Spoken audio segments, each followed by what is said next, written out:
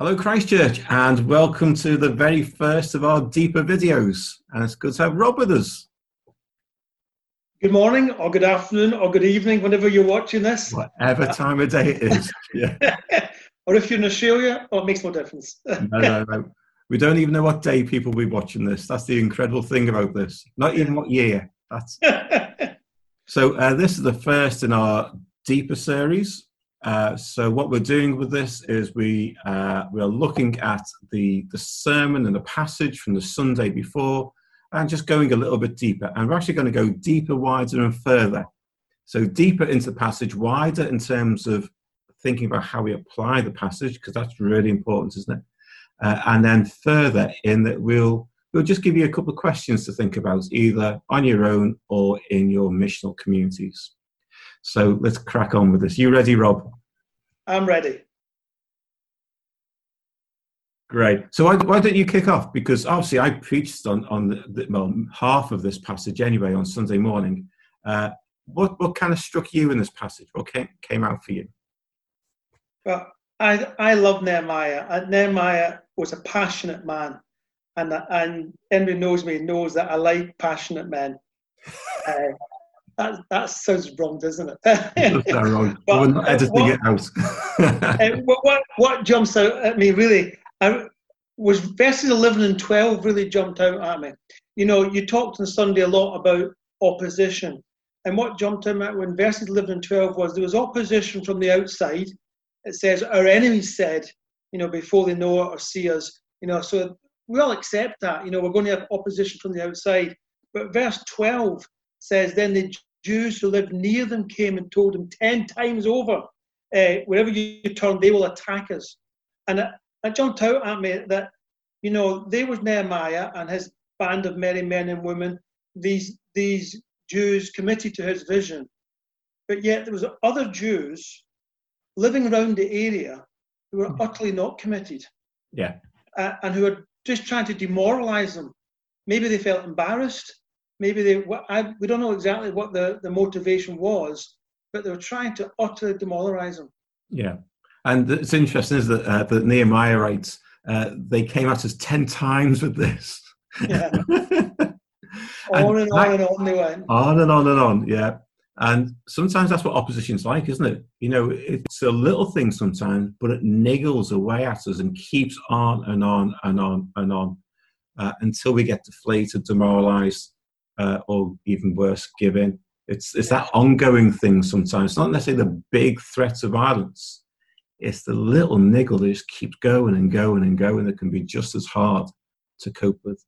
And then you take your eyes off the prize. Yeah. They actually couldn't see what they were achieving. The glass half full and the glass half empty. The walls were half full. Yeah, exactly. And it's interesting, isn't it? For us as Christians, as we think about some of the things that we want to do for Jesus, and we always wonder about whether Satan's going to oppose us, whether it's going to be non-Christians. It is just as likely to be Christians who just niggle away at us. In the way that it's Jews here who are saying to Nehemiah and the rest of the people of Jerusalem, this is what they're all saying. It's all terrible. We're never going to do this. We're doomed. We're all going to die.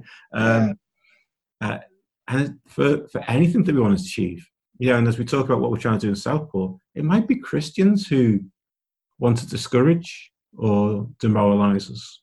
I don't think we have to worry about judging these Christians. They're on their own track. They've got their own life to live, and they'll come before God and have to stand before Him. What we have to do is not get diverted by it or put off by it. We don't have to listen.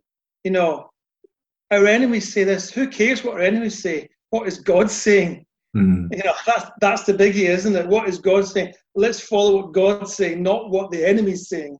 Exactly. Yeah. And I kind of love how Nehemiah responds to this. I mean, we talked about the response on Sunday as being, he prayed, he remembered, and persevered.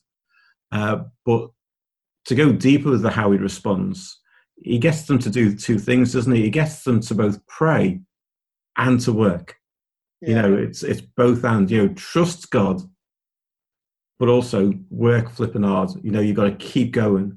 It's both of those things together. And we sometimes forget, don't we, that building anything in the kingdom of God sometimes requires really hard work. It takes graft. And there were different people with different gifts. Yeah. Not everybody did everything. People specialized. Some people that we all hate were multi-talented and could do lots of stuff. But they all had their part to play. The wall was built because they all played their part. Yeah, yeah. But I like what Nehemiah says when he chooses how to describe God. We could describe God in 150 different ways, and he goes for great and awesome. It was obviously what was needed for these people. We are serving a great and awesome God. Yeah, exactly. I like that word. I'm sure it's a trendy word to use just now. Awesome. I think it used to be trendy. I'm not so sure now. But even that word remember, the Hebrew has a connotation of remembering something that has already happened. That's what remembering is, but remembering specifically past acts. And of course, the Jewish people had a whole history of things that God had done where he had conquered their enemies. Yeah. And Nehemiah is calling them back to that. Remember what God has done in the past. We may have been in exile now, but that's because of our own sinfulness and selfishness and stupidity.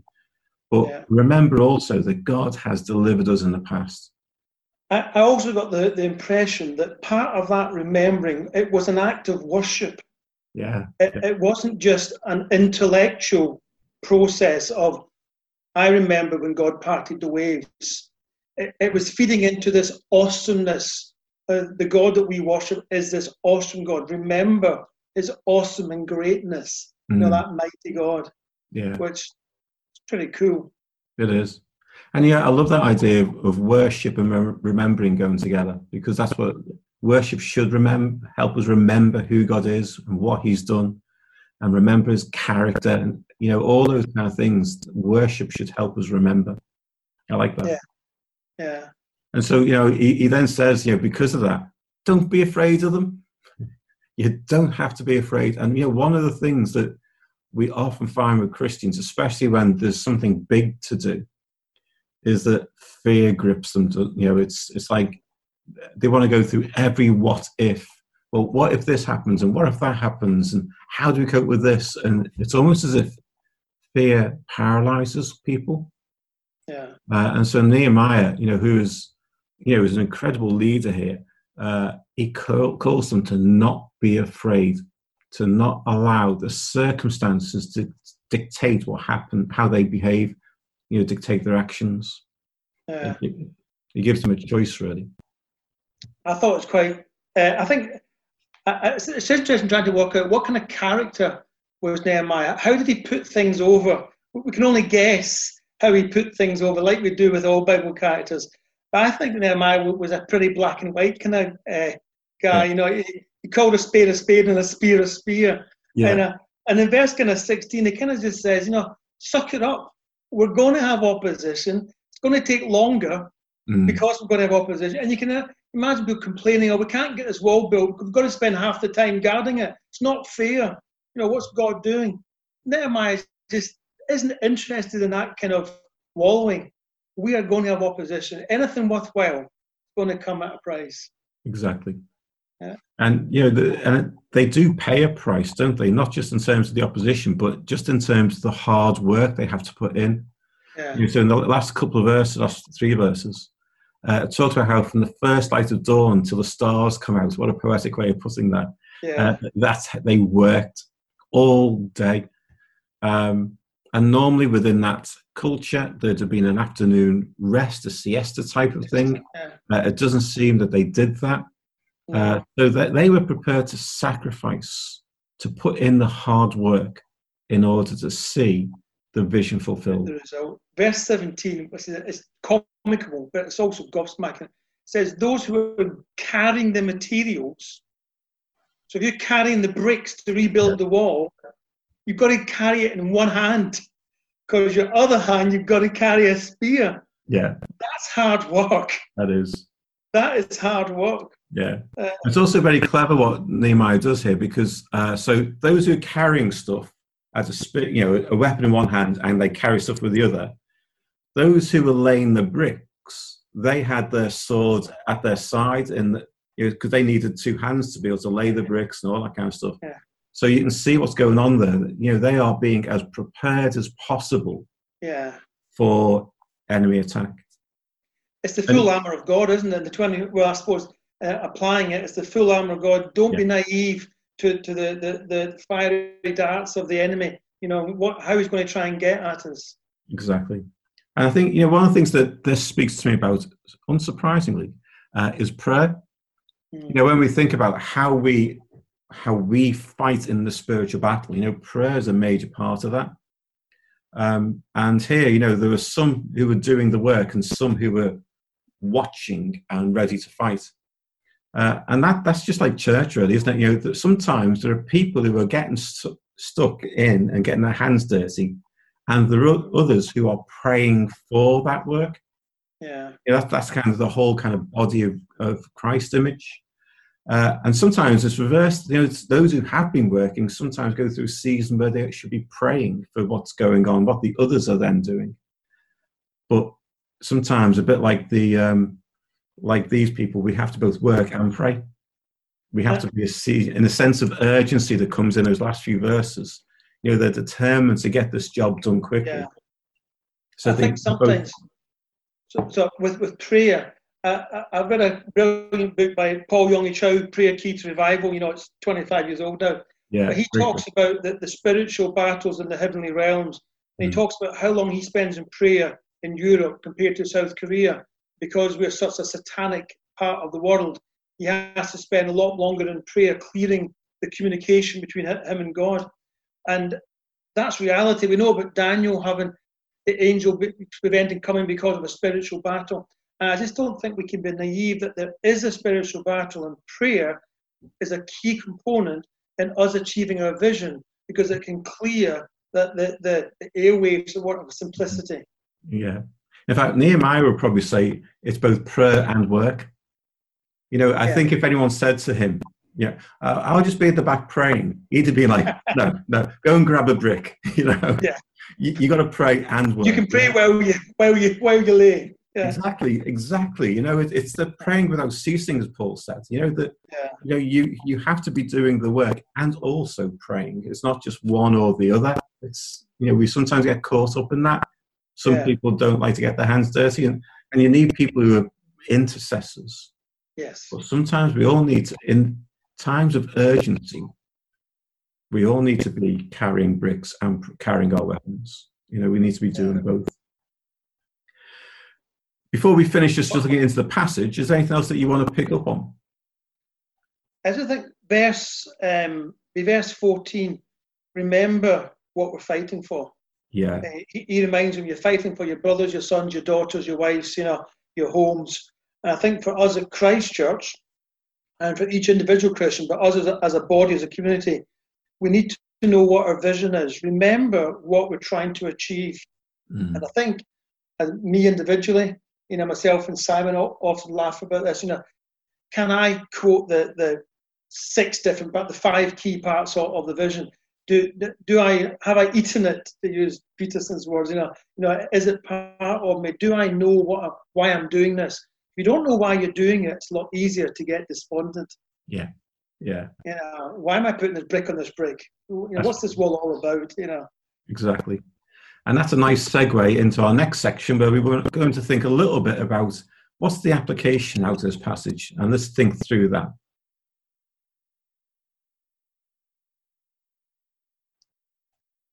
So, Rob, what kind of things do you want to draw out of that you want to apply to your life, and you think others should apply to their lives too? What are the key points? Well, for me, a really good thing for me, I'm trying to find the actual verse, is we're in this together. This is a community. We've got our individual roles, be you carrying bricks, laying them, whatever. But this is as a community. And it says somewhere that come on, you find it quicker than me. When the battle comes, we'll sound the trumpet, and you come. Yes. You come. Yeah. Verse 20. Verse 20, is it? Yeah. Yes, yeah. Wherever you hear the sound of the trumpet, join us there. This is a collective fight. And if one's struggling, we're all struggling. We join us there. It's a community. We're trying to achieve something, together. Exactly. It's a little bit wet, but it's not wet. I think it's vitally important to understand that. It is. And, again, that goes back to Ephesians 6 and the armour of God, and how Roman soldiers would set themselves up, as both a defensive and attacking unit. They were together. Yeah. Like one of my favourite films is Gladiator, where you see some of that. Yeah. So, absolutely, unity is important. And it's not just unity, it's being prepared to fight for one another. Yeah. Yeah, and I think that's vital, isn't it? I think one of the things that struck me as an application is that Nehemiah gives the people of Jerusalem a choice. He says, basically, you can be paralyzed by fear at the threats coming our way, or you can be galvanized by the vision and go for the vision. Yeah. And you've got a choice. And I think whenever we face opposition, we sometimes feel like we haven't got any choice in this. We just got to give up or get deflated. But we always have a choice. Yeah. And, it's about making sure that we make the right choices and we keep going after what God has called us to do, and not give up, not just see opposition as a sign for us to pack it all in. Yeah. Yeah. Push. Keep pushing. Yeah. Keep pushing. Yeah. Pray until something happens. Keep praying. I think one of the other things is, we were talking about this before about, Nehemiah's leadership. And, not everyone sees themselves as a leader. But here, Nehemiah inspires those around him to go after the vision and to go after what God wants. And we might not be leaders, but we can all inspire others just by speaking positively, by pointing people to what God has called us to do, by getting our hands dirty, by just being involved. We can be an inspiration to others to encourage them in the rebuilding of whatever it is we need to rebuild. And I think Nehemiah inspired many other, for want of a better expression, many leaders, because he set them up round the wall in the families, in the groups, to defend an area, and the people responsible for all these different parts of the build under his guidance. But he inspired people to step up. And I think we, as a church, we need to look at doing that. Leadership can take many different forms, and each person has their own responsibility to go in the world and preach the gospel and make disciples. It's not just for the vicars, is it? No. And at some point, we've all got to pick up a brick. Yes. And get, just do something. And make that decision, where we're going to put it. Exactly. I think one of the other things that just struck me is we see it in this chapter, and we also saw it in chapter 2. Nehemiah never makes a hasty decision. No. So in chapter 2, we saw how he on his own went around the walls to see the state of the walls before he called others to follow the vision. And then here in verse 14, he says, after I looked things over, I stood up and said to them all, don't be afraid. Yeah. And I think that's something that we as Christians need to just hold on to. We're talking at the moment, aren't we, about rebuilding both church and Southport, and people will get really keen to get involved in action, which is absolutely great. But at some point, we've just got to look over at what's going on and make sure we're doing the right thing at the right time. Because what we don't want to do is waste our time and energy on things that God hasn't called us to do. I think there's something there for us around just, always just being aware of knowing what the facts are. I think that it's interesting knowing what the facts are. I always say to Bethany, when Bethany quotes me somebody, I say, where's he from? Who's he represent? Who's financing him? What's his agenda? Because you can say, but this person says this, so therefore it must be correct. And that's that. When I do my looking at that's Sanballat. Sanballat came from Samaria, and Samaria was going to be really affected if Jerusalem regained prominence. Samaria was the main city, so he had a massive personal interest on destroying this enterprise. True. And we can't ignore that. You have to think, who's opposing us? Why are they opposing us? Don't just take it what they say as gospel. But it very often won't be.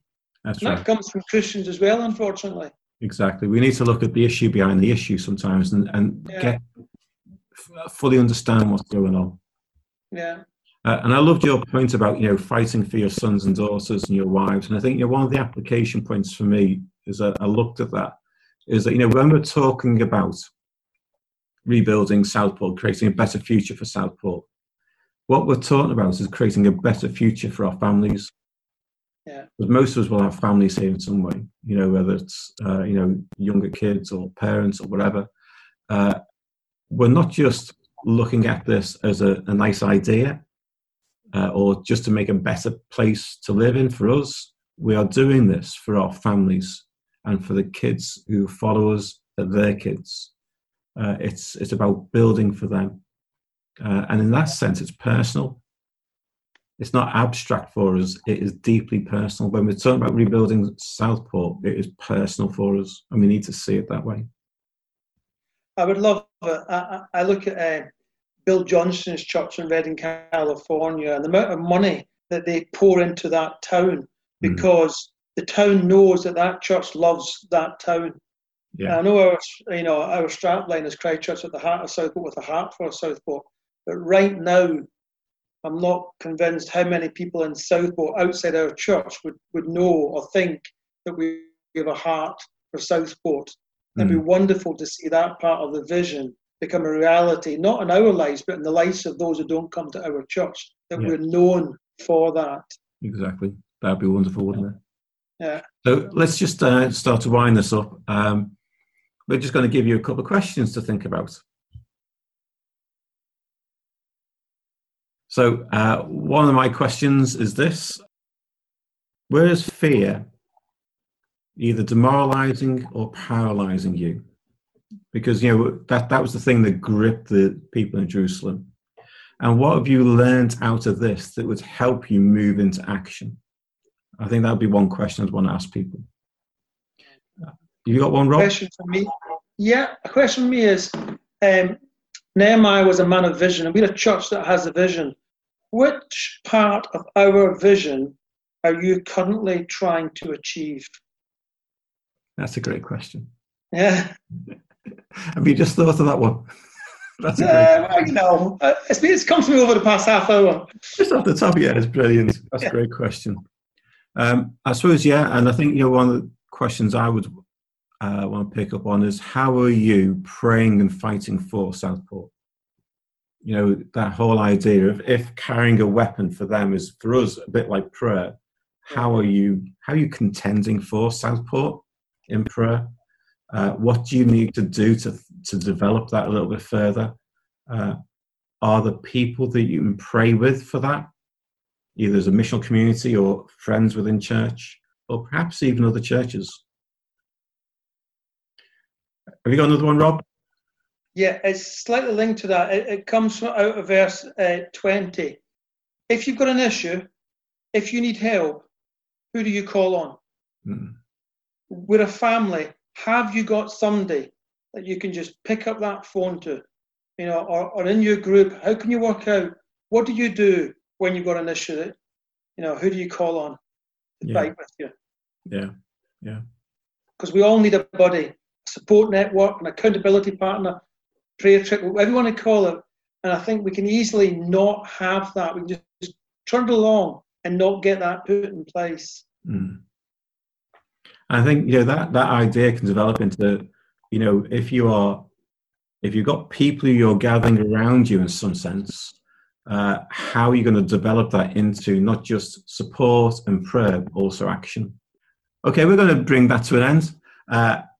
Thank you, Rob, for joining me on this. I hope you've enjoyed the first edition of Deeper. If you've got ideas on how we can improve it, we're always open to those ideas, so just let me know.